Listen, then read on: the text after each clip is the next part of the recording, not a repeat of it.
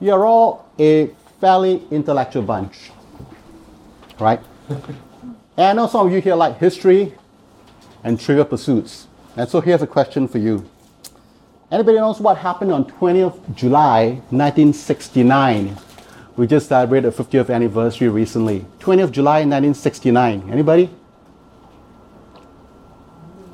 Yes. What, sorry? Yes. Neil Armstrong. He walked on the moon. Well done. I was expecting somebody a bit older. But what many of you probably didn't know is the fact that just a few minutes before Neil Armstrong took the step on the surface of the moon, Buzz Aldrin, who was the other astronaut with him in the lunar module, celebrated communion.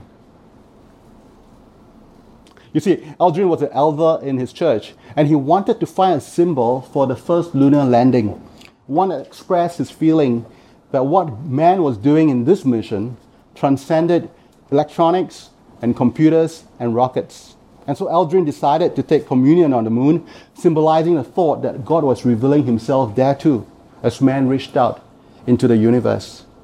So on that Sunday of the landing, Aldrin wrote, "The church back home would gather for communion while I joined them as close as possible at the same hour, taking communion inside the lunar module.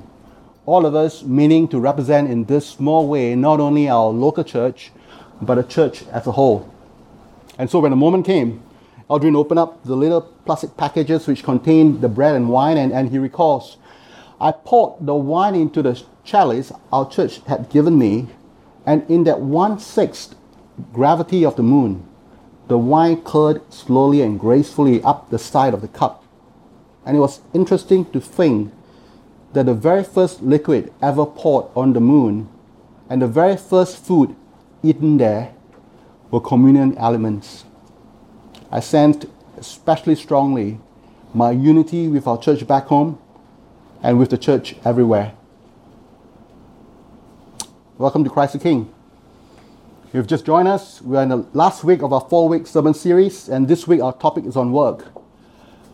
Too many Christians live their faith for the 2 hours on Sunday when they go to church and remain pretty much like everyone else for the rest of the week at work or in school, as if our faith has nothing to do with what we do the other 166 hours in the week. And this morning my goal is to help you see from Scripture that your faith plays a major role in your work. And by the way, that includes your schools as well, for you students out there.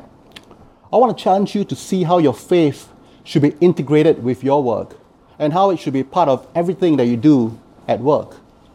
Buzz Aldrin, an astronaut taking communion on the moon, is a good picture of that. Not all of us can be like him, but all of us can understand what it means to work faithfully as disciples of Jesus. You see, too many of us see work as a necessary evil, just to put food on the table perhaps. And that's why we look forward to a time when we can retire and not have to work anymore. If that's how you think, I hope to challenge that and change that this morning.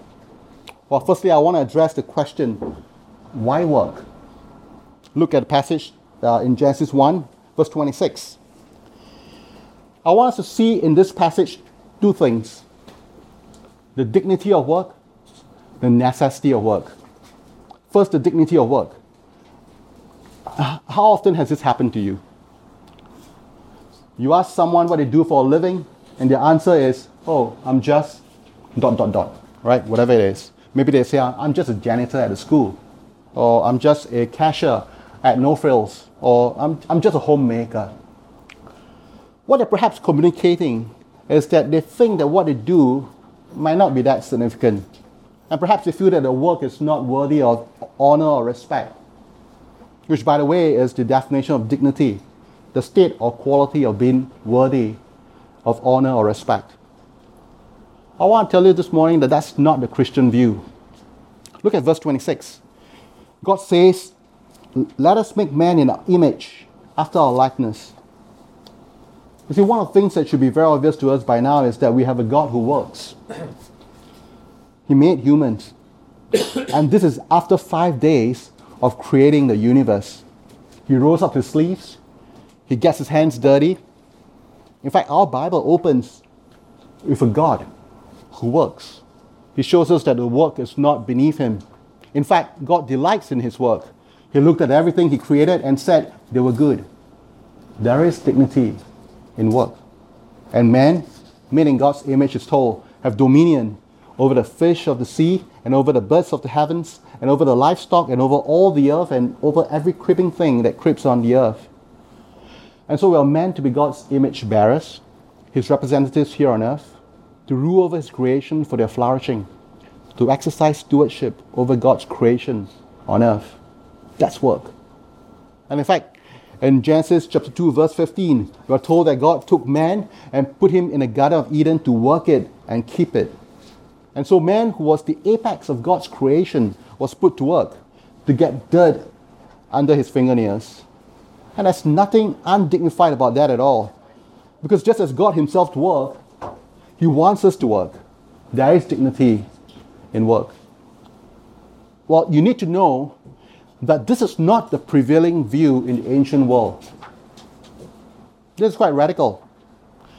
The ancient Greeks, for instance, they saw work as a curse. Aristotle's idea of a worthwhile life is one where a person has the ability to live without having to work. Let the slaves do the job, do the work. And so that the elites can devote their minds to the areas of art, philosophy, and politics.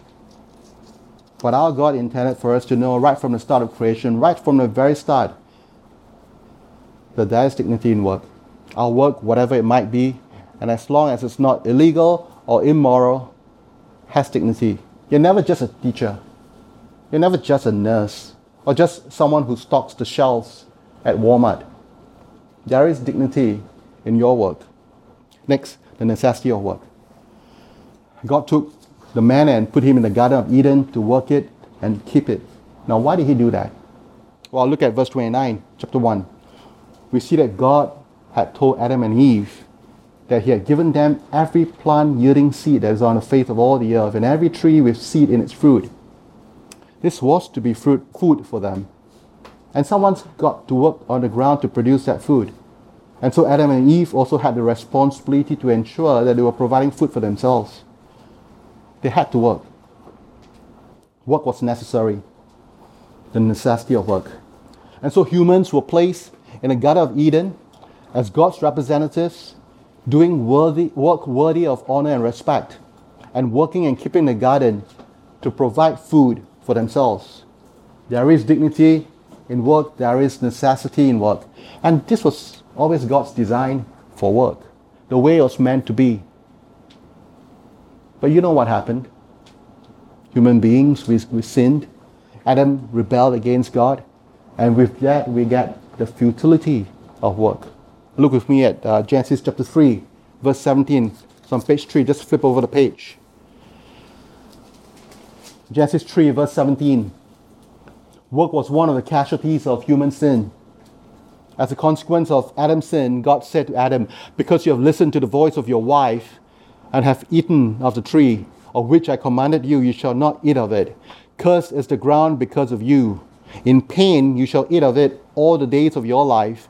Thorns and thistles it shall bring forth for you. And you shall eat the plants of the field. By the sweat of your face you shall eat bread, till you return to the ground. For out of it you were taken, for you are dust, and to dust you shall return. There's now frustration, there's now futility in work. The ground is cursed. It won't produce food as readily as it once did. You've got to work harder at it. It'll be painful. There'll be thorns, thistles to frustrate your work. There'll be sweat and toil. A sense of futility because we are dust, and to dust we will return. Like as if nothing worthwhile that we do will remain. Yes, there's still dignity. There's still necessity in work. But expect that in our work, we will also be frustrated. We will also find it to be futile at times. And that's the post-Genesis 3 world that we live in today. And we can all identify with that, can't we? Or am I the only one in this room who experienced frustration at work? You work day and night on a deal and it gets to the board and then it gets shot down. You do all-nighters to get your essay completed only to find that you've misread the question and you have to redo the essay. You clean up a drug addict with an overdose in the ER only to find the same person coming in again a week later. Because of sin, there's frustration and there's futility in our work. Then Jesus came. Someone posed a question once.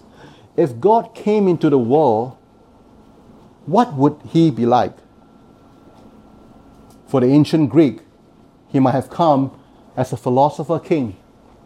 Ancient Romans, they'll be looking for a just and noble statesman. But our God came as a carpenter. Jesus came as a carpenter and affirmed the dignity of work.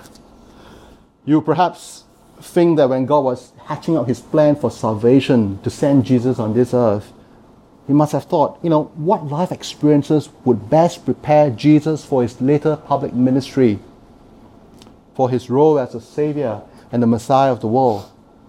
Maybe being born in a priest's family would be a great help, like Jesus' cousin, John the Baptist. And then his time can be spent studying scripture, prayer, and daily access to the temple. But no, that's not what God did. God sent Jesus to spend more than half his working life working in a secular job as a carpenter, preparing him for his ministry later on.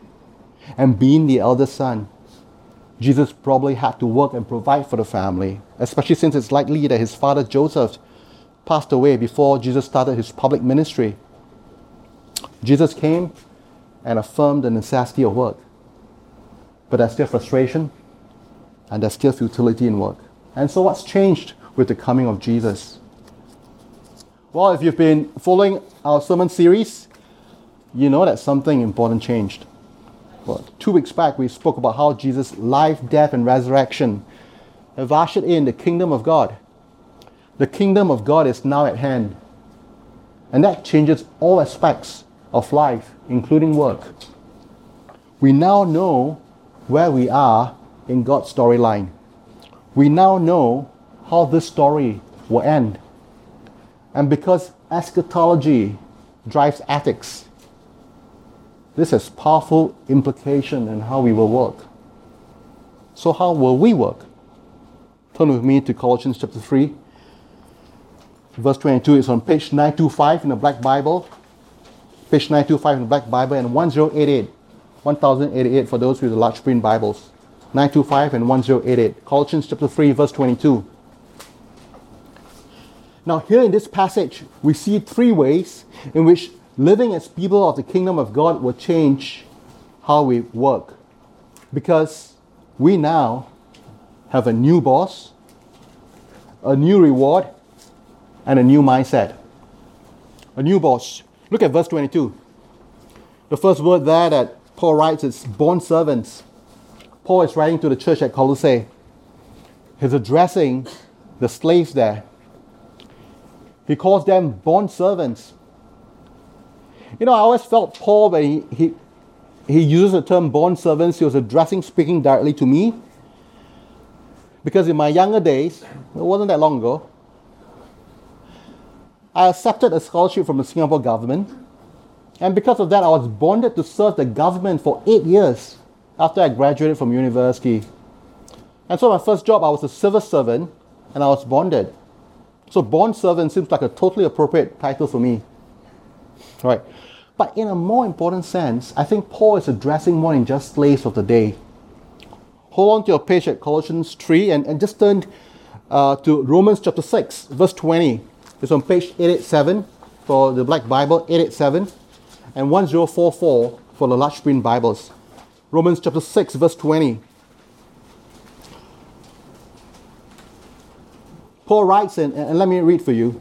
For when you were slaves of sin, you were free in regard to righteousness. That is, as in free from the control of righteousness. Look at verse 22. But now that you have been set free from sin and have become slaves of God, the fruit you get leads to sanctification, and its end, eternal life. Basically, Paul is saying this: we're all slaves. Either slaves to sin or slave to righteousness. Either slave to the world or slaves to God. And so this passage in Colossians that we just heard a moment ago is meant very much for us today as well. It has a lot to speak to us. It tells us, first of all, that we all, as Christians, now have a new boss. His name is Jesus Christ.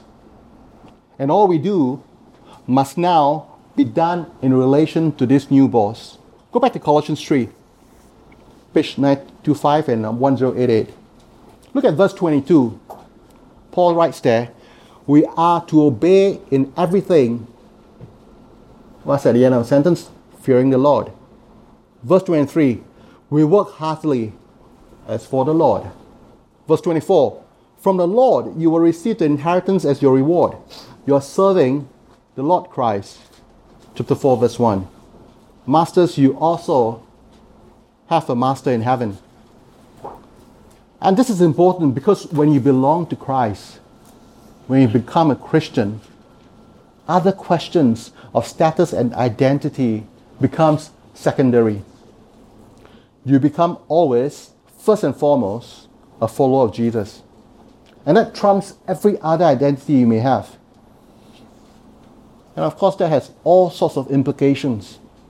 Well, to begin with, no work can be considered a drudgery or dull. Why? Because everything you do at work is an opportunity to work heartily as for the Lord. Even the most boring and most menial of tasks, you've got to be wholehearted about it. There's got to be a sense of gusto, a sense of zest in what you do. Well, secondly, you may ask, what if my boss at work tells me to do something I know I shouldn't? Well, the answer is simple. Let me give you an illustration. If my departmental head tells me to do X, and I know my CEO has sent a memo around telling everyone not to do X, you know who you should obey, right? You should obey your CEO or Chief Executive Officer because he's the most senior executive in the company. Now, Paul is telling us, because we are Christians, that there's someone even more senior than your CEO, the Lord Jesus Christ. He's the CCEO, the Chief of Chief Executive Officers. And so you have a new boss. Well, next you have a new reward. I worked in a company back in Singapore when it was common to backload our compensation at work. What do I mean by that? The pay that I get each month is okay. Not fantastic, but sufficient. But it's not the monthly pay that excites me when I'm thinking of how much I'll earn in a year.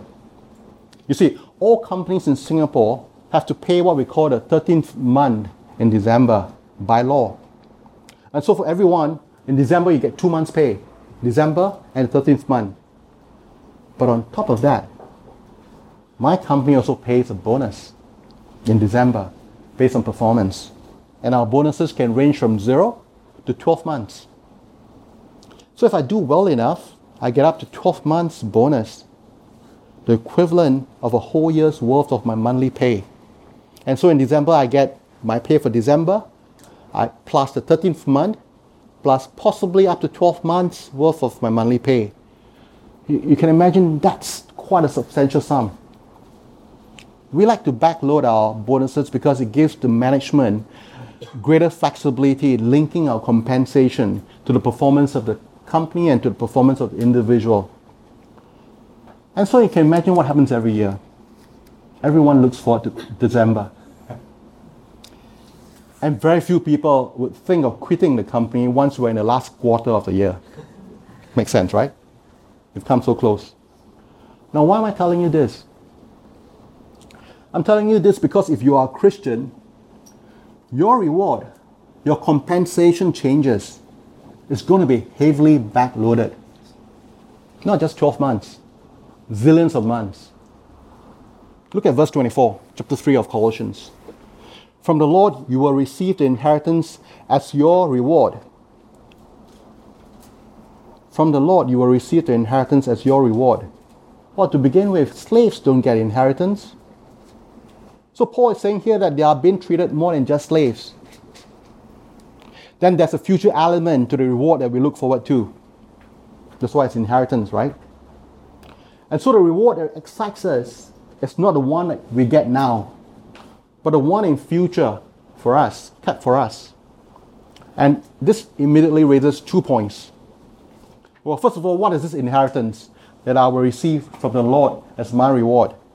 Well, in short, the answer is, it's the kingdom. That's why we have Jesus and the New Testament authors talking about inheriting the kingdom of God. And if you look at 1 Corinthians chapter 15, verse 50, for instance, Paul writes, I tell you this, brothers, flesh and blood cannot inherit the kingdom of God, nor does the perishable inherit the imperishable. And you all know all about the kingdom, don't you? You just heard a whole sermon on it 2 weeks ago. Well, secondly, how should that change how I view my reward at work now? Well, like the monthly pay that I spoke about earlier on, not overly excited. Excited, yes, but not overly excited. It's important that we get this right, because it frees you from the burden of thinking that your reward now is all that matters. That your reward now is what defines you. Do you earn a 6-figure salary? Have you just been promoted? And so on. You're freed from defining your self-worth, your identity this way. You're also free to work hard. Never get a pay increase that you think you deserve and still be happy. Because you see, your eyes are on the reward in the future. The inheritance, as 1 Peter puts it, that is imperishable, undefiled, and unfading, kept in heaven for you. That's the reward that your eyes is on. And finally, it frees you to be genuinely happy when someone else in your office does well and gets promoted. In fact, you want to be the someone who helps others do well. Can you see how countercultural that is? Office politics. The only office politics that you are engaged in is scheming how to help someone keep their job, get promoted, or get a much needed pay increase. You'll be like Ebenezer Scrooge, you know, in Charles Dickens' Christmas Carol? Blind faces? Okay. I'm dating myself probably. Scrooge, right? He repents and changes overnight after he had a visit from the three spirits of Christmas. And he used to be that cold-hearted miser. But now he's changed because of that. And what is he doing? He's scheming to see how he can give away his money and help those around him. You have a new reward. Next, a new mindset. Look at verse 22. Obey your boss in everything. Really? Everything? Yes, everything. Unless it contradicts something that your new boss, your CCEO, tells you. And don't just obey them. Paul says, do it not by way of eye service or as a people pleaser, but with sincerity of heart. Obeying by way of eye service basically means that you serve your boss only when they are looking. And if they're not looking, well, you just go through the motion. And you don't serve as a people pleaser, which means that you don't serve like a hypocrite, phoning before your boss when they're around, trying to curry their favor. In short, friends, no matter what your station in life, you are always to work with integrity. Look at verse 2 and 3. Whatever you do, work heartily as for the Lord and not for men. Well, the word translated heartily is a Greek word that means from the soul. And so we are to work wholeheartedly, not just doing the minimum that will get us by. Charles Spurgeon, that well-known preacher, once asked a young girl who served as a domestic helper what evidence she could give of having become a Christian. And she meekly answered, I now sweep under the mats. I now sweep under the mats. And so it's about integrity. It's about working wholeheartedly. And related to what I've just said, I'd like to just address an aspect of work that I think many Christians have bought into, which I don't think is necessarily biblical. It's this idea of working to achieve your potential. How many times have you heard someone telling you that? You are to be the best that you can be, the best that you're capable of, realize your full potential. And that's driven many people to work really hard, to overwork, and to sacrifice a lot of things along the way. Well, you may have noticed that God is often not that interested in what you do. Nothing in our passage today tells us that we need to be a doctor or teacher or soldier and so on. It doesn't even say that you have to be a pastor. God is mostly interested in how you do your work. And that's what our passage this morning is all about. Are you working with integrity, and are you working wholeheartedly? Are you working as to the Lord? You see, what is important to God is your character, your Christ-likeness. God is not especially concerned with what I do, but who I am. He's not as interested in what I've achieved, but who I'm really serving. So I may not be the best chemist that I can be because my child has special needs. I may not be the best software engineer that I can be because I'm committed to meeting with my church family and serving them. Or perhaps serving the woman with unexpected pregnancies in a pregnancy care center. Or perhaps I choose not to move into management, but instead continue to serve as a cashier because I realize and I recognize that the opportunities for gospel work is greater at a checkout counter than in the back office. So I don't realize my full potential. Why? Because there are New Testament imperatives that I want to obey, such as taking time to make disciples of my neighbors, such as setting aside time to prepare and teach in a children's ministry, which we hope to have shortly, and so on. So have you been brought up to think that you must realize your full potential at work? Because if you have, I don't think you've been taught what the Bible says. As someone once said, I'm sure Jesus worked as a carpenter with integrity, with respect for authority, with patience, with kindness, and wholeheartedly too. But I have no reason to think his work transformed the Judean furniture industry. And I'm pretty sure that he could have done that if he chose to be the best carpenter he could be. You see the point? You see, too many of us have bought into the idea that we need to aim to be the best that we can be in our work. We need to realize our full potential. So we spend all our lives sacrificing opportunities to serve God and His people, sacrificing opportunities to build spiritually healthy families, trying to climb up the corporate ladder, only to realize one day when we finally reach the top that the ladder was leaning on the wrong wall. God is not as interested in what you achieve as He is in who you are. He's more interested in your Christ-likeness. Let me conclude.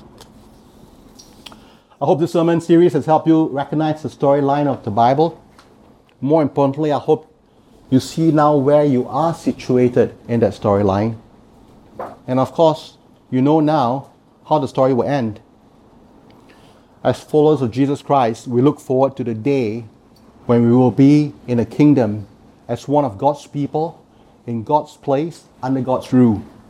We look forward to the day when death shall be no more, neither shall there be any mourning, nor crying, nor pain anymore.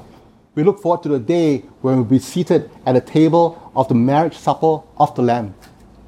Now, isn't that great news? This story is infinitely better than anything that the world can offer us. And the best part of it is it's true. And if that's the future that we can expect, and if eschatology drives ethics, this story where we already know the ending has a lot to say about how we live our lives today, especially in our workplace, in our schools, where we spend the bulk of our waking moments. And so I just want to end with two questions. I know this is a little bit like the Lord of the Rings, isn't it? You think it's finished when Frodo gets on the boat at the end, and then the movie goes on for another 20 minutes, right? My first question, how are you at work? How are you in school? Seriously, If I were to ask your boss, your colleague, or your classmates, what would they say about you?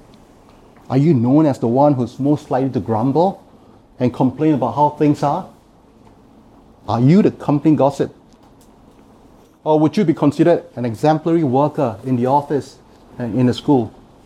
The one that people would naturally go to if they are looking for help or leadership in a project. Are you working as for the Lord? Even if no one's looking at you, are you working with integrity and wholeheartedly because you recognize that you're working in the presence of God? Well, some of young adults in this room come to our place to watch a movie once a month. We call it Real Faith. And one of the movies that we watched earlier this year was The Dead Poets Society. And those of you who have watched that movie starring Robin Williams will remember a Latin phrase that he taught his class. Anybody remember? What's that? Anybody? No? Carpe diem. Carpe diem. Right? Or seize the day. Seize the day. It's about urging us to make the most of the present time and give little thought to the future. We were discussing the movie later on after the movie, and I remember saying to all of them that a better Latin phrase to remember is coram Deo. Coram Deo, which means in the presence of God. You see, coram Deo is very different from carpe diem. To live coram Deo is to know what the future is going to be, and because of that, we live our entire life now in the presence of God, under the authority of God, to the glory of God.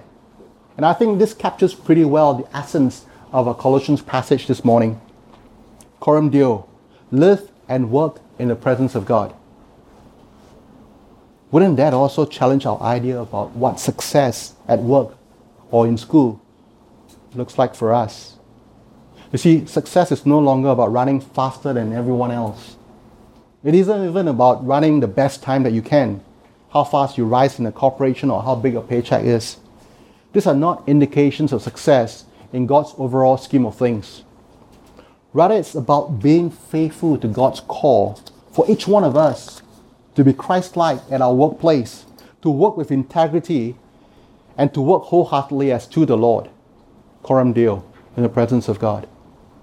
And so are you working as if you have a new boss, a new reward, and a new mindset? Will you take time this weekend and honestly reflect on how you are at work and in school? And if there are any areas that need changing, will you resolve to put it right this week? Will you do that? Second question. How is your ministry at work? Or in school? How is your ministry? In fact, have you ever been asked this question? I was just back in Singapore recently, and I get asked this question a lot. How's your ministry in Toronto? And I tell them, I'm excited to tell them what's happening at Christ the King and what's happening. I get asked because they know I now work in a church. But when was the last time that someone asked you how your ministry is at RBC, at U of T, at Mount Sinai Hospital, or Reunion Island Coffee, or Starbucks? You see, I think our neglect of the workplace as a place of ministry is a tragedy.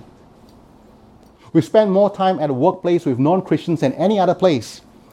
There are few places where a non-Christian could and should see the difference that Christ makes in our lives than in the workplace. We're encouraged to develop relationships with people, to share the gospel with them, but relationships already exist in the workplace. We're encouraged to look for the common ground with non-Christians, but we already have that in the workplace. As someone puts it, we're encouraged to go out and fish in the pools and the puddles, where we're sitting in a lake full of fish 8 hours a day at the workplace, in our schools. So let's make it a point to ask each other how our ministry is doing in our workplace. Because ministry is not just done in church. It's not just done by the clergy. It needs to be done in the workplace too. It needs to be done in school. As a church, we pray for a pastor in Myanmar and the people that he's ministering to. He gets prayed for at least once a month up here. I'm really glad we do that. We even know some of the people by name in its congregation. And they are about 15,000 kilometers away. I've never met the pastor before. But here I am at 415 Spadina with all of you, and I don't know the name of your colleagues or your classmates here in Toronto that I need to pray for. Think about it. We complain about corporate greed. We complain about a bureaucratic public sector. We complain about corrupt politicians.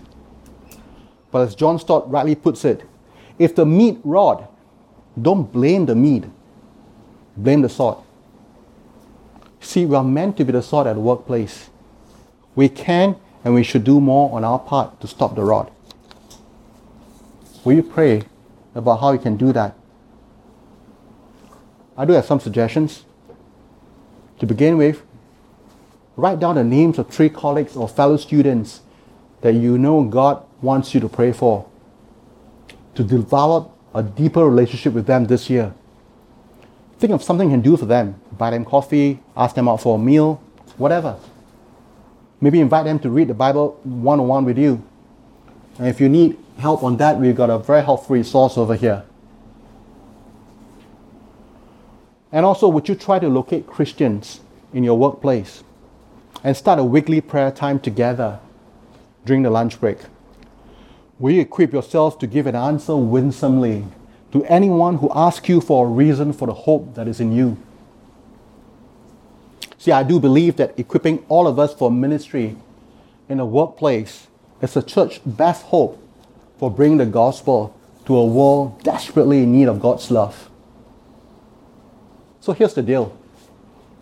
If you're willing to start a Bible study group or one-on-one Bible reading group at your workplace or in school, and you need help to get it started, I'll be glad to help you and even join you at your workplace or in school if necessary, and if that's possible. Well, I do that every week already with a bunch of guys in the city. So I'll be very happy to do that for you as well.